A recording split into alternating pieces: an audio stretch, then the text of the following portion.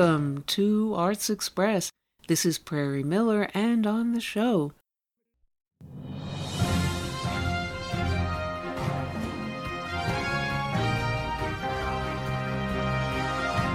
What do you mean? Everybody? What do you want me to do the show by myself? I don't understand what you... Our broadcast today begins with journalism profits continuing to fall, resulting in the cancellation of dozens of newspapers nationally. The dip has rocked an already failing industry, causing some newsrooms to become understaffed and underfunded. But rest assured, NNN is still here to provide you with all the groundbreaking news you need to stay informed, provided that information feeds into your confirmation bias. To tell us more about journalism's decline, NNN's Larry Johnson is live on the scene. Larry. Thanks, Barry. Well, the state of journalism as it is...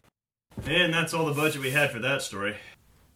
Now we turn to our diverse panel of experts to discuss the possible political reasons news viewership may be waning. Gentlemen, thank you for joining me. Now the government. I completely agree. I'm very against it. These two are morons. Okay. The economy. Absolutely against that. I'm very for it. Both these two are loud like siren and smart like bag of hammers. Donald Trump. Like see, I if you do want with my my opinion, degree come in from liberal somebody arts who and actually philosophy, understands what it's like to you would work hard for realize things in that life, it to takes go out, more get booze, than money simply a for gut something reaction, which is what I think most it's of a my little hard colleagues for and these other opponents folks here on to the right understand prefer fact to that do it with takes whatever said, the told him when he was situation president, is. he didn't finish, his job No, was done, you he listen listened to to me us. when I'm Did you speaking. stabilize Hey, enough? hey, what do you think you're... Hey, what? No,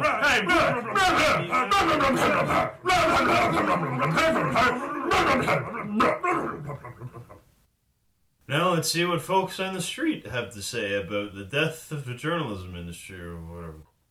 Well, I mean, it's a sad state of affairs. Like, next thing you know, if you keep understaffing and underfunding these places, you could just end up with, like, one-man news teams. You know, journalists going out, integrity goes out the window. Next thing you know, they're making up sources and even just staging interviews entirely by themselves. Look, folks, you, the people, deserve information that will inform and illuminate you, even through cutbacks. Even if I have to run this whole place myself now, even if we couldn't afford to pay the electric bill this month.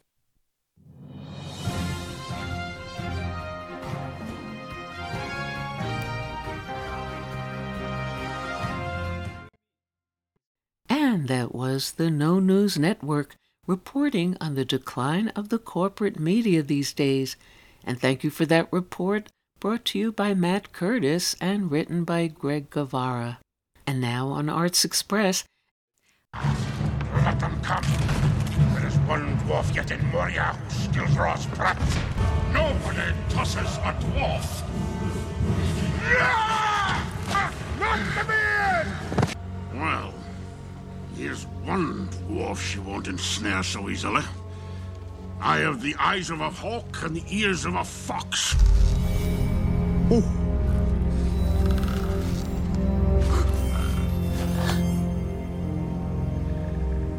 The dwarf breathed so loud we could have shot him in the dark. So much for the legendary courtesy of the elves. Speak words we can all understand. We have not had dealings with the dwarves since the dark days. And you know what this dwarf says to that? Ish kakui, ai dorug nul. That was not so courteous. What was her gift? I asked her for one hair from her golden head. She gave me 3. Esteemed veteran British actor John Rhys Davies, perhaps best known portraying that dwarf warrior Gimli, along with the voice of Treebeard in the Lord of the Rings trilogy and Sala in the Indiana Jones films, phones in from his home in New Zealand to talk about his current turn as a new and different character, or perhaps not so new, as yet another conventionally small creature, Cupid, in the updated mythological satire Bad Cupid. The eminent stage actor as well, who has portrayed figures in nearly every Shakespearean play, somehow gets into character as Cupid during this conversation, while his wife can be heard doing the dishes in the background. Could I talk to Prairie Miller, please? Yes, this is she. Hello. Hello, she.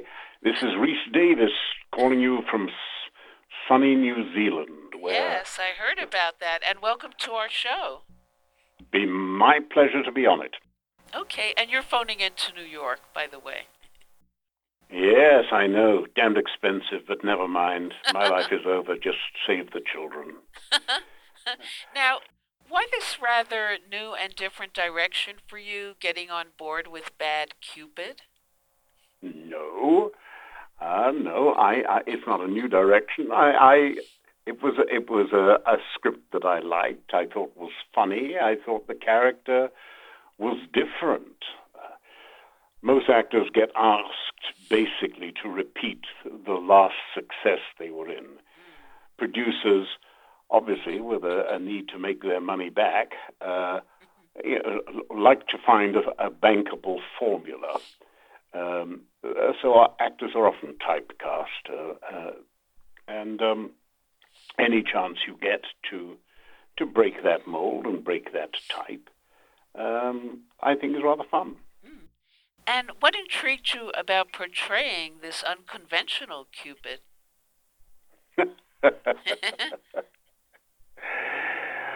Well, you see, the truth of the matter is, when you're born into that family, you have certain duties to perform, don't you? I mean, my mother, well, God knows she put it about a bit, and Mars, my father, well, he's been known to get into a bit of rough housing from time to time, and Grandpa, well, Grandpa would... how can I delicately put this for the ears of your tender New York audience? Grandpa Zeus would nail anything that moved. So it's a difficult heritage, really. And, I've been doing it for a long time now. We gods stick around. You give them a job, you do it. Poor Hephaestus is still hammering over that fire. Sisyphus has to push that rock up the hill, and I have to try and persuade totally irrational animals to breed and at the same time have a wonderful and happy life together. It's enough to make a strong man weep, but I'm stronger and I don't weep. I just hate them. I hate humans. They are irrational, they are stupid, they are vain, they imagine that their line in the latest accumulation of polymorphic perversities is unique to them and their times. I've seen it all, madam. I've seen it all, and it sickens and bores me to death. Well, these are, of course, American people. How do you feel this film and these characters would have played out differently if it were a British story instead, culturally and otherwise? Well, of course, we British like to think we are, just a tad superior to you chaps, but the truth of the matter is, it would be different. The tone would be different. I'm hoping that in fact, I already know there are one or two others in the works, and I'm looking forward to playing Cupid at various countries at different times. Don't you think?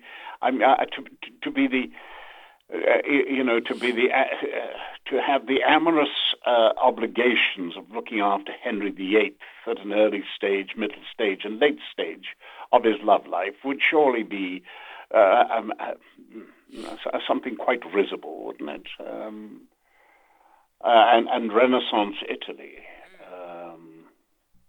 That would be a splendid opportunity to wax lyrical about a Venus made flesh in a shell full of sea.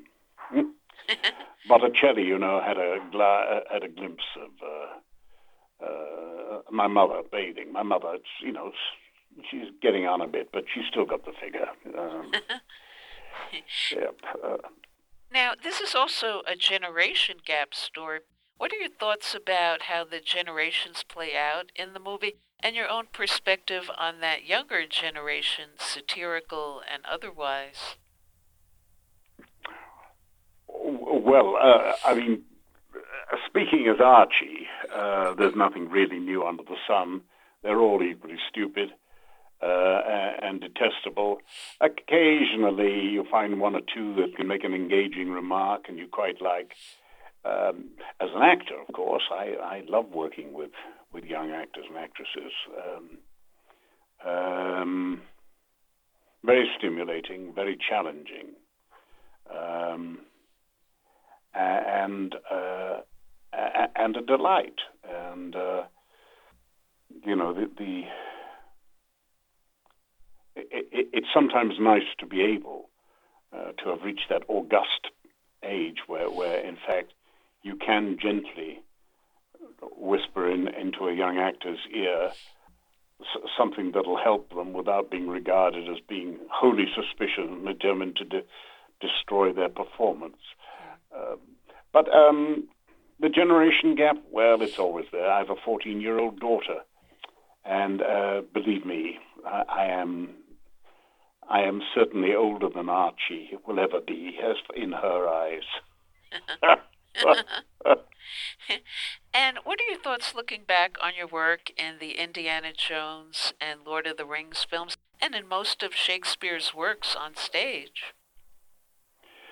Well, I've only done 26 of them, to be honest with you, of the Shakespeares, which is a trifle compared to some of my contemporaries who stayed on at the Royal Shakespeare Company and probably ended up doing the whole lot. Shakespeare, of course, is the measure by which we take ourselves as actors,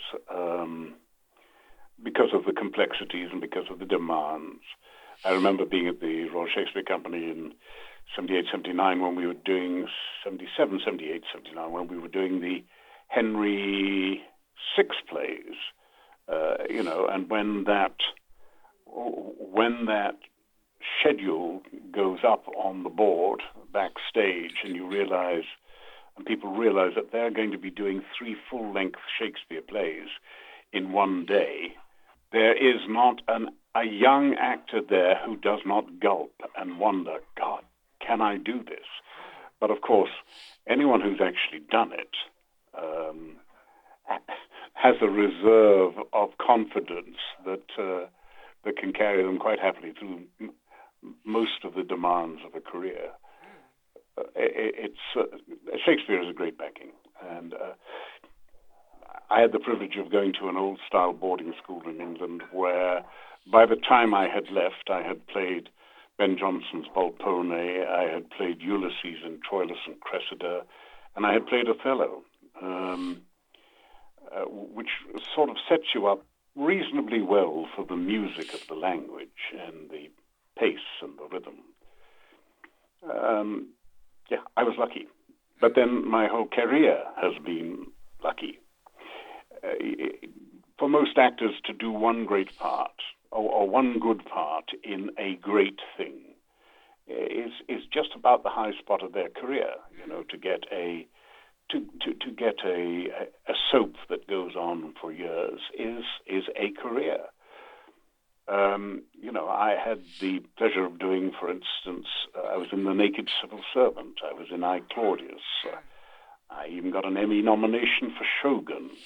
I did Victor Victoria. I did Raiders of the Lost Ark, Indiana Jones and the Last Crusade, Sliders, Lord of the Rings, and a few others in between.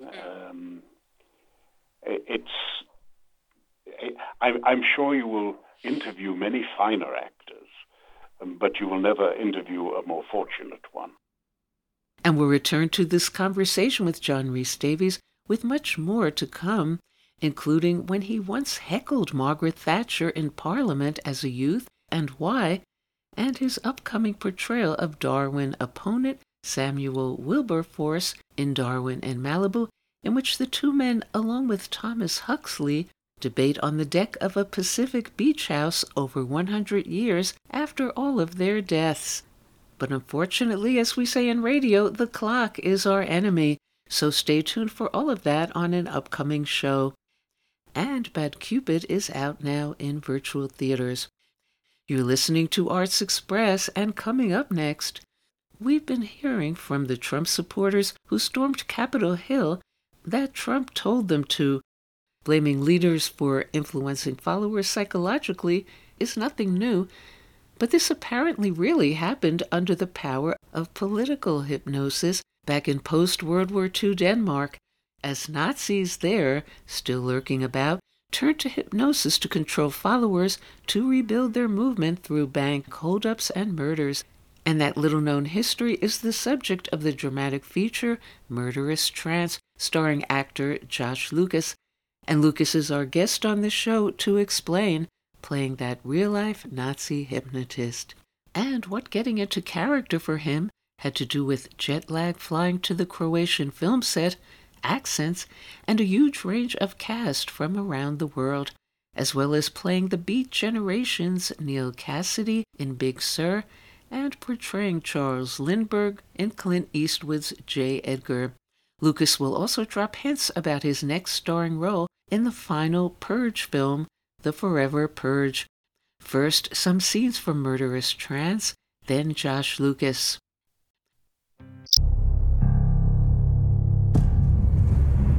Put your hands up. You, fill the briefcase.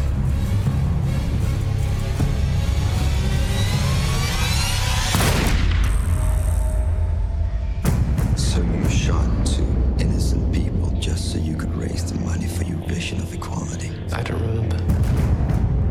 In hypnosis, you can set locks in the mind. Nielsen has cleverly implanted a code. It could be a sign, a memory, a voice. Can we find another way to break this lock? You get to manipulate and use me if you let me to do the same to you. Concentrate on my voice. 5. Are you spying on me? 4. He knows I'm your wife. See, he's manipulating you. 3. All of your failings are erased. 2. 1. We're trying to help you.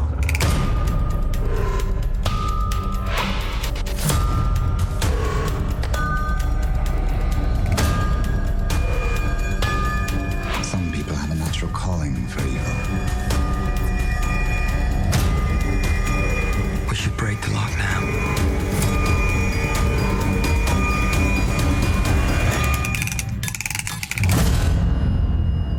Is he here?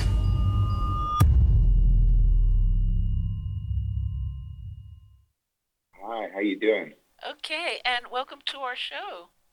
Oh, thank you. I'm happy to be on it. Okay. I was just saying, I'm happy to to talk about this movie because it's been a long, hard ride for us to get the movie out there, and we always believed in this movie. So thank you for doing a little something for us, or for it, even if you write something awful about it. Well, it is quite a fascinating movie. What was it about this film and story for you, Murderous Trance, that drew you in? As much, look, it's a true story. It's a crazy, amazing true story. I love the filmmaker. I went and did a bunch of research on him. But mainly the thing that got me was the conversations I had with the director, Arto, about the idea that he really believes this is a little, slice of a small story of how one person manipulates another person, but that the bigger story is how media can manipulate, how a government can manipulate, how symbols can manipulate, how all these, he talked about the Nazi Party, he talked about Hitler, he talked about Trump, and he talked about, the ideas of how a movement through manipulation can occur. And so I was like, wow, those are some really interesting ideas. And then he knows hypnosis pretty intensively, the director. And so he talked to me a lot about how hypnosis works and how to use it, and how he was going to use it in the editing and in the filmmaking. And I was on board. And look, I got to go to Croatia, which is beautiful. There was a lot of things happening that made me very interested. Yeah. And speaking about Trump, Murderous Trance is about the hypnotic power of some men over others, whether real as in hypnosis or metaphorical. And we see this in the current charges against Trump and his followers, with his followers claiming they invaded the Capitol because they were following Trump's orders, much as we see in this film. What can you say about that?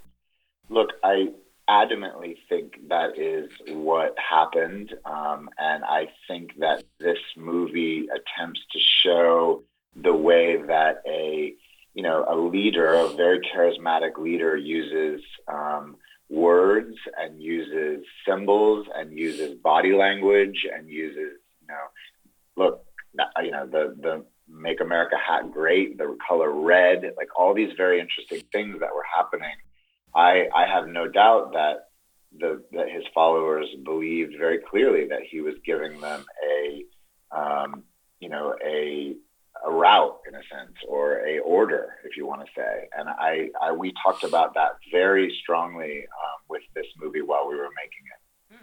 And what about playing the real-life historical figure Bjorn Nelson that fascinated you? And how did you go about getting inside the rather complicated psychological personality to play Nielsen?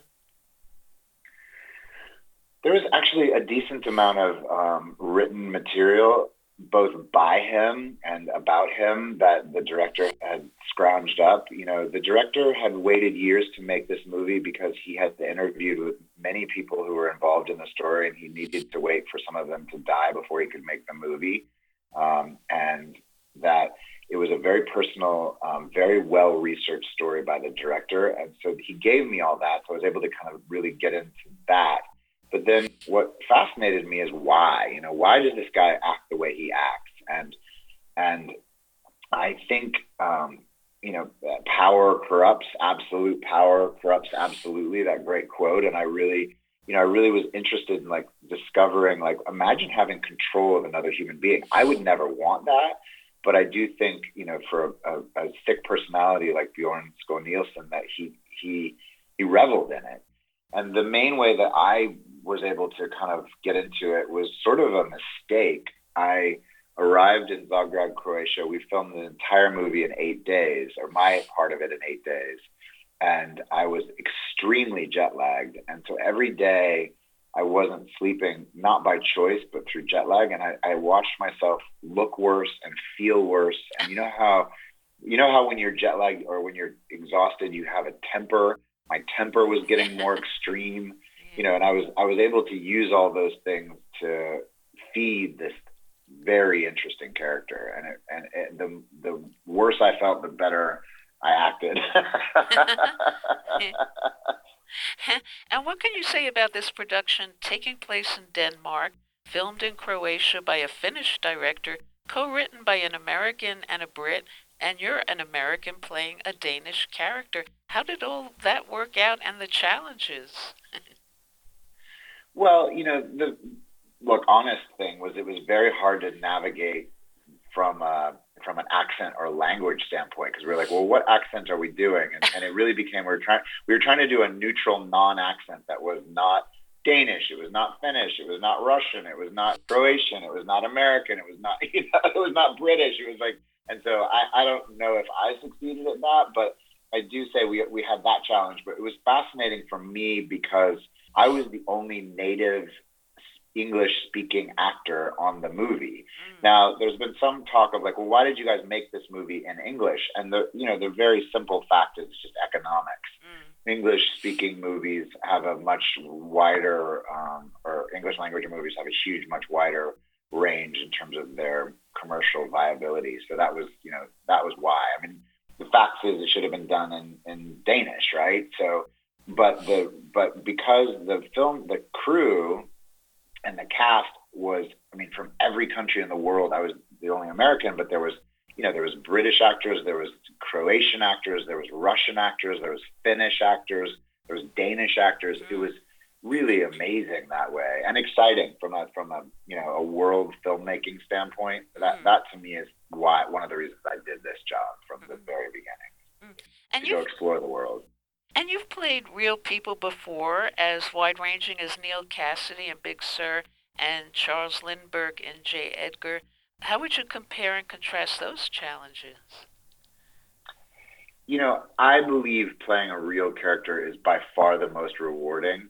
It's also, in a way, possibly the most challenging because you got to get it right. You know, there's going to be, like, to a fictional character you create in your mind and nobody really is going to bug you about it. But a real character that people have relationships with or knowledge about or their own mind is set on how that person should look and act. And it becomes much more challenging and much more rewarding because, you know, truth is stranger than fiction. And the research is always kind of leading me down this path to understand that the character is way more complicated in reality than I could ever play. And that's one of the things I love about being a human being and one of the things I love about storytelling. And what can you say or not about what's coming up in the last installment of The Purge, the final Purge, and what you'll be up to in the film?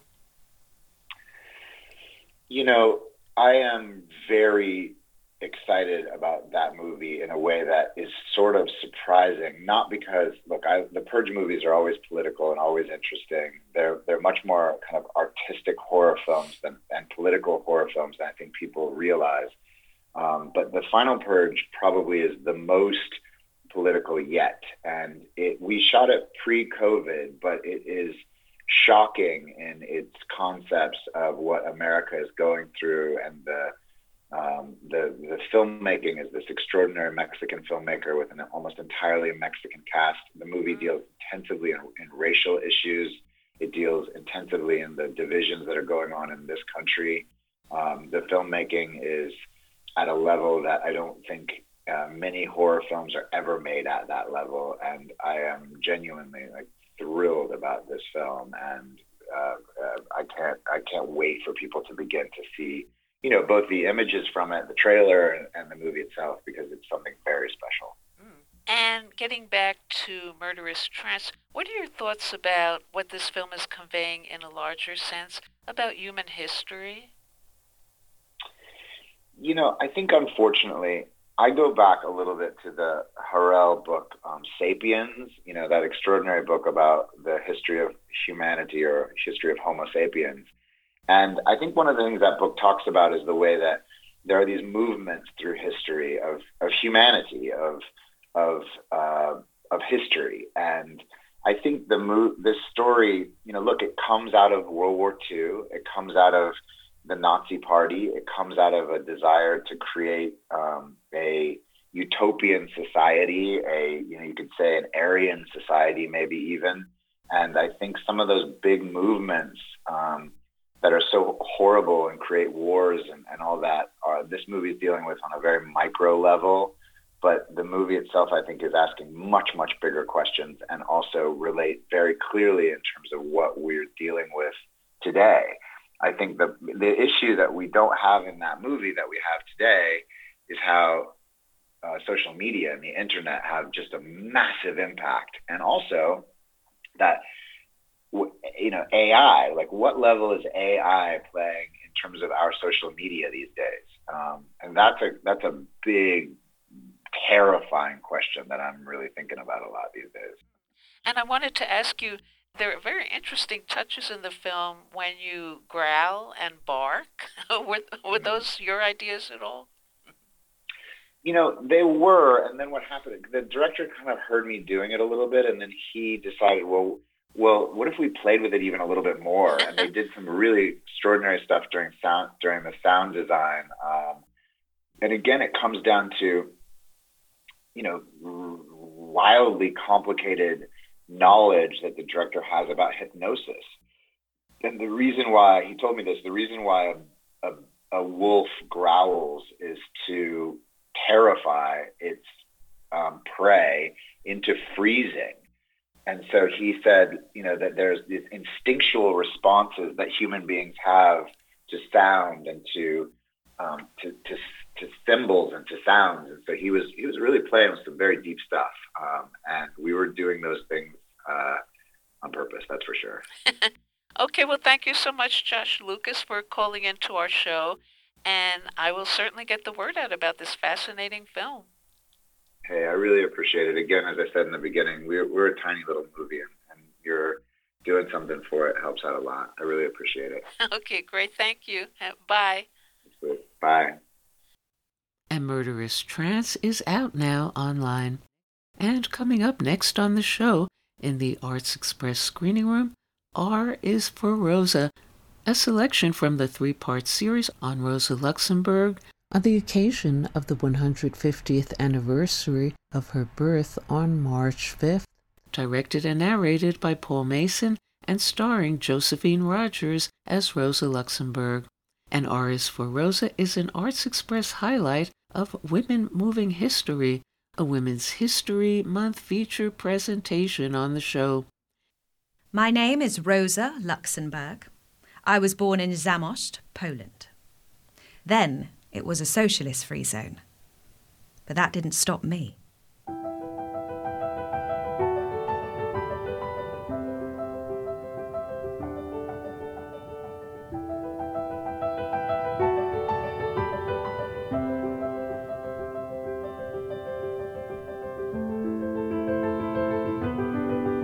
Rosa Luxemburg joined the socialist underground in Poland at the age of 16. As its leaders were jailed and executed, she fled to Zurich. She was a rising star in the international socialist movement when, in 1898, at the age of 27, she moved to Berlin to take part in the political battle that would define the rest of her life.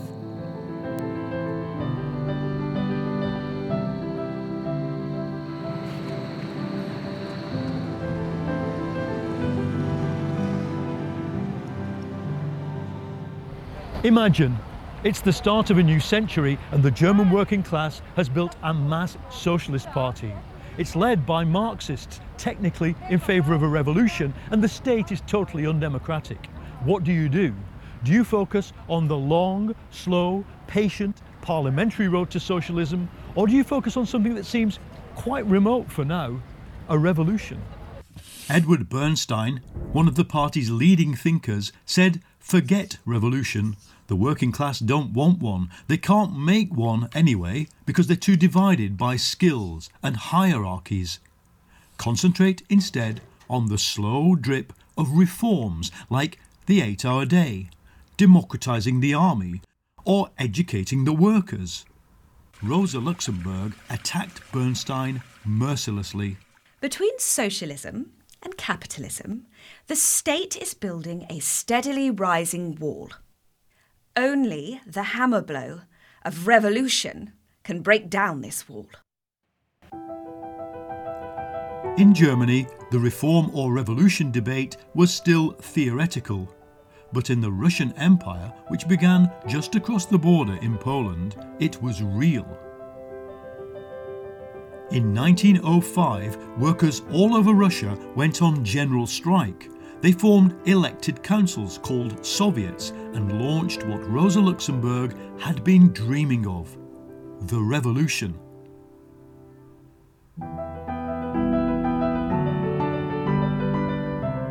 Now, Luxemburg toured Germany, whipping up support for the workers on strike across the Russian Empire, and in December 1905 she took a decisive step. She moved to Warsaw to join the revolution. My name is now Anna Machka, journalist. Warsaw was under martial law. There were riots, pogroms and bombings. With the police searching everywhere for left-wing activists, Rosa, together with her partner Leo Jogischer, got caught in a roundup. He was given 8 years hard labour. She was released after 5 months and moved to Finland under yet another false name. My name is now Felicia Budelevich, journalist. In Finland, Luxemburg met Lenin and the leaders of the mass strikes that had gripped Russia for over a year. They discussed tactics and the lessons of the 1905 revolution, and she wrote a pamphlet that would shake the moderate leaders of European socialism to their very bones. the mass strike, the political party, and the trade unions. The reformist leaders said revolutions in Western Europe are premature because the workers aren't educated enough to hold power. Education has to happen slowly through night schools and election campaigns. Revolutionaries like Lenin said that can be fixed by having a small underground party of intellectuals to prepare the revolution with underground newspapers and a disciplined organisation. Luxemburg said the mass strike is the bridge between reform and revolution. In a mass strike, workers learn how to run society and they improvise the organisations they need to do it. Nobody can plan it. What the party has to do, once it starts, is lead it to victory.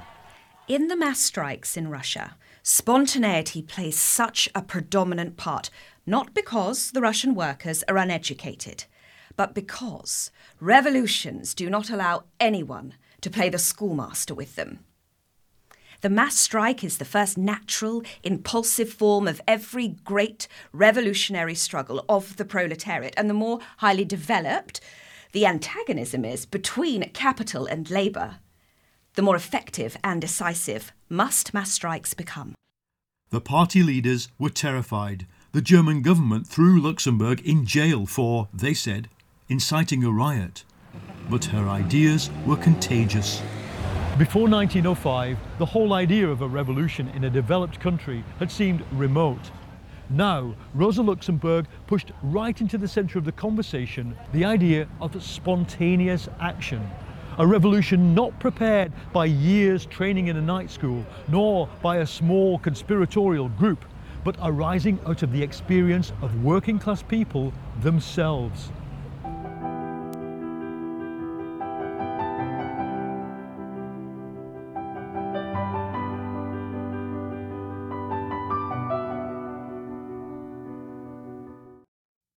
And now on Arts Express,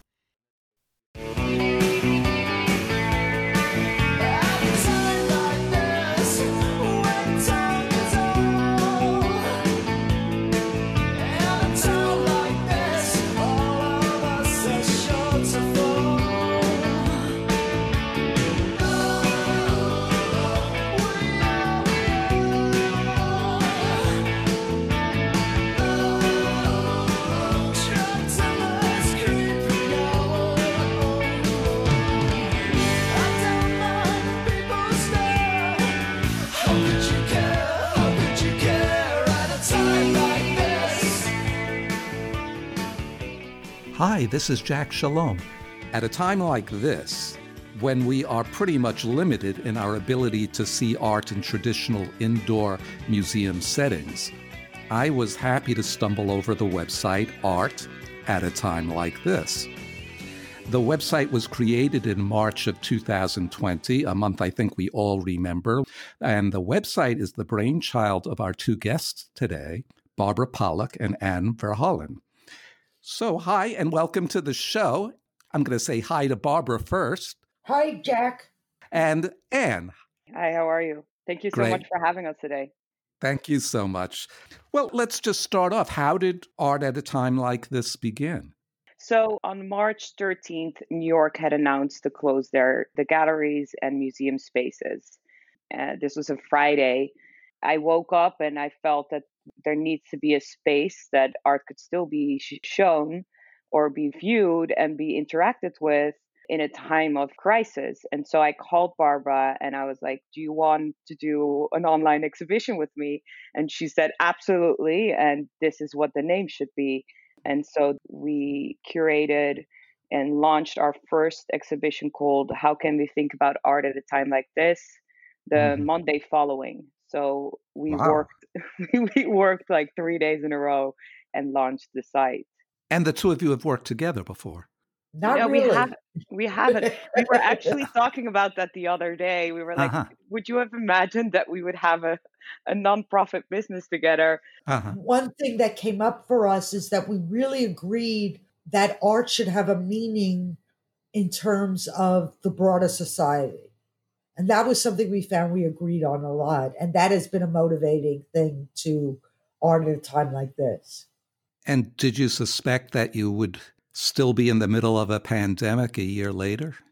Well, I definitely knew that it was going to take longer. Like, I think a lot of people initially in March were talking about a 2-week quarantine, and I expected it to be much longer.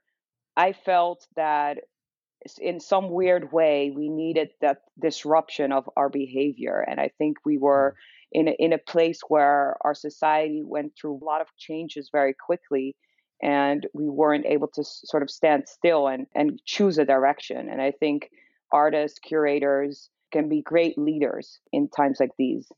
And in one way, we were proven right, because from the very first week, incredible artists wanted to participate.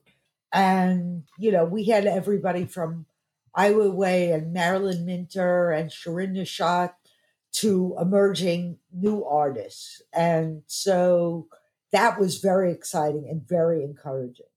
I first became aware of you through your project titled Ministry of Truth, 1984/2020. Could you tell us about that project and how the idea developed and why the title? Well, we wanted to do something as a public art project in the streets of New York so that people could see it, whether they went to galleries regularly or not. And we scheduled it to run a few weeks before the election. So we specifically invited several artists who we knew were doing work around the election. And then the other half of the artists came from an open call that we did. And we got responses from all over the world, quite frankly. For 20 billboards, we got 1,200 applications. What we wanted to do was tie in the Trump campaign to the language in George Orwell's book, 1984, where the Ministry of Truth is a propaganda agency that says lies are truth and war is peace, and, manipulates the language in the way we felt it was being done during the campaign. It was highly successful. We reached millions of people, and the New York Times recognized it as one of the most important moments in art in 2020, which was beyond our wildest dreams that we would get such recognition. Could you describe a few of the billboards that are in the Ministry of Truth project? What's also important, I don't know if Barbara touched upon it, but we collaborated with another nonprofit called Save Art Space. They were founded in 2015, and they focus on bringing art to replacing advertisement with art. But we had, for example, Mel Chin's work, which was essentially two flags opposite of each other and sewed together. And with the text "Unite this flag," which was one of my favorites in terms of talking about the polarized situation in the United States, which I thought was very important to talk about in this show. I was particularly impressed with the Sue Coe billboard, "We are the many, they are the few." Yes, Sue Coe has been incredibly supportive to us. She's a British artist who has done political work for her own 50-year career, and she immediately responded with this image that she had been working on about police brutality. We are the many is the mass of people in the picture with a few policemen smacking them with billy clubs. A very searing image. How did you go about finding the locations of the artwork? It was actually pretty challenging, but also a very fun process. So the billboard company gave us a map of, I think, 200 billboards to choose from. And the show was presented in the 5 boroughs because we thought it was really important to bring the art to the 5 boroughs of New York City. Choosing from 200 billboards on a map, which we didn't have the time to view them all or bike by them or drive by them. So it was definitely very interesting. But we really looked to the art and saw where we thought it might bring some controversy, or perhaps where it might be close to one of the artist's studios or where the artist lived, and curated through the 5 boroughs. What kind of reactions did you get from the local communities? Well, what was interesting is the biggest reaction we got was from the billboard company, which made us put stickers on all the billboards saying this project was paid for by Save Our Space, because they felt like it was too political to just put up as advertising. So that was an interesting thing to negotiate. They wanted to sort of disconnect with the message that the show brought forward, which is the whole point and our whole mission, is to kind of create a space where art could be viewed without censorship. And unfortunately, it was notified to us 2 days prior, so we had to deal with the stickers being because the billboards were already produced. Yes, and getting approval from all the artists at the last minute about putting the sticker on their artworks. You know? Oh my goodness! I could imagine how some of them might be upset. Well, I found fascinating seeing the artwork on your website. You not only have the billboards, but you also have photos of them in context. And often one billboard is next to another more commercial billboard. And that was kind of fascinating to see the juxtaposition between some of the political art and then the commercial messages that they were right next to. I was curious if there was any conscious thought about what message went where. Or were those just happy accidents? Well, there were happy accidents. We knew that there would be multiple billboards in some of these locations, and there would be advertising there. But obviously, we didn't know who had bought these spots. You know, like we also came in and bought our spots, and so some of these are happy coincidences. But yes, they were certainly interesting images to see them next to each other. I personally was thrilled to replace every Cars for Kids billboard with like a Marilyn Minter and a Dan Pachowski. I mean, this made me very happy. Yeah. So it's not only what they're next to, but what they've replaced, which is a service as well. Yeah. Well, you're a nonprofit. You're not selling artwork. What is your funding? How do you keep it together? well, currently we've been very blessed with the support of individuals. You know, we are at a time like this. We've had 150,000 people view our online exhibition in the first 2-3 months. So we have a really strong following that loves to see what we do and has continued to support us. Yeah, I was absolutely struck by the international character of the people who commented on your site. There were people from the Netherlands, Madagascar, Greece, Germany. Yeah, I think we've Los Angeles. We have even Brooklyn. we have visitors from over 100 different countries. And Barbara, you've done a lot of research on the current art scene in China, and I know you wrote a book called Brand New Art from China, Generation on the Rise. I was curious, could you tell us a little bit about that? What you've seen, what's unique about what's happening now in China? It's very interesting what's happening under Xi Jinping. There is an enormous amount of self-censorship going on. There's a huge art market in China. It's as big as the art market in the United States. And there's a whole group of artists emerging now who came to worldwide attention around 2010, who are still in their 30s. And they're exploding and really exploring the international art scene. But within China, things are a little scary right now. So it's an interesting contradiction going on. What kind of subject matter and themes are the Chinese artists dealing with? A lot of them are dealing with globalization and the impact of Western influences on China and their work. That is a huge topic for them. But they do it without referring to the Chinese government. So they have to be a little circumspect about what they say. Mm-hmm. Yeah. There are real penalties if you go after the government itself. If I were at a cocktail party with the two of you, here's what I would ask you. You've been very successful in getting attention for the website, and you've been covered by the New York Times, the New Yorker, and Forbes. What's your secret? Anne and I are clearly different generations. This is an intergenerational project. So our contact spread is enormous. Because I have contacts from being in the art world for 30 years, And Anne has contacts to a whole new generation of artists and dealers and curators coming up. So we're able to cover, reach out to an enormous amount of people from our own experiences. As we wrap up, is there anything else either one of you would like to add? Yes.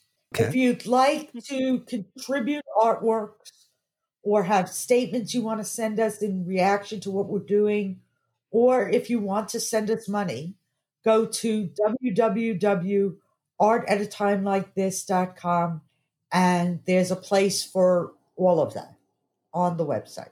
Great. And part of our project is that we want to have a dialogue, and we want to initiate a dialogue about these topics. So comments are welcome. We have a comments page, and we look forward to hearing from everyone. Great. Thank you so much, Jack. Well, thanks so much, Barbara Pollock and Anne Verhallen, curators and founders of the website Art at a Time Like This at artatatimelythis.com. And this is Jack Shalom for Arts Express with host Prairie Miller. At a time like this, is there patience? At a time like this, can we laugh?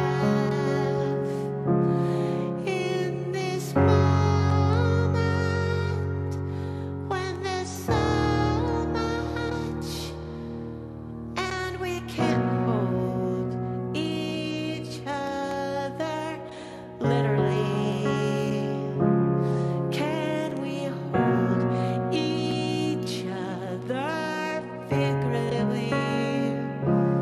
Can I hold you in my heart at a time like this? And that's all we have time for today on Arts Express, Expression in the Arts. And if you'd like to express yourself too, you can write to us at theradiogoddess@gmail.com. Until next time, this is Prairie Miller leaving the station. Wake up all the builders, time to build a new land. I know we could do it if we all lend a hand. The only thing we have to do is put it in our minds. Surely things will work out. They do it every time. The world won't get no better if we just let it be. Na, na, na, na, na, na, na, na. The world won't get no better. We gotta change it, yeah. Just you and me.